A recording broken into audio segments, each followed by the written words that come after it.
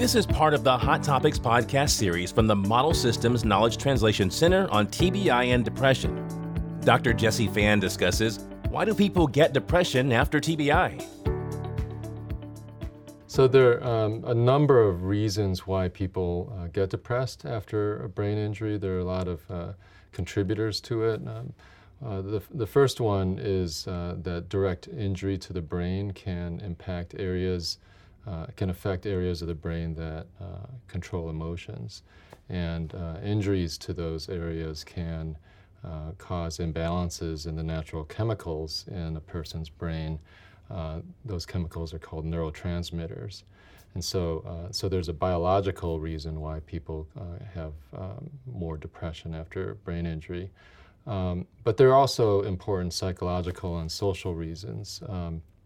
People after a brain injury have to adapt to a lot of losses in functioning, losses in their roles. And a lot of the coping strategies that they're used to are either not as easily accessible or just aren't there.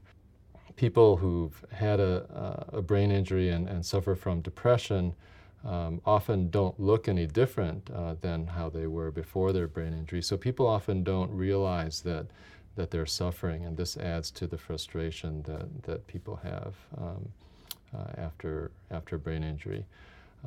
And also people with brain injuries often have a sense of stigma already, and then adding to that, people who don't want to admit sometimes that they're depressed because they feel like that's an added stigma on top of their brain injury.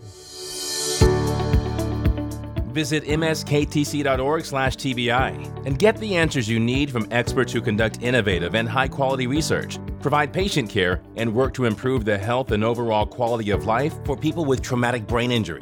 That's msktc.org/TBI.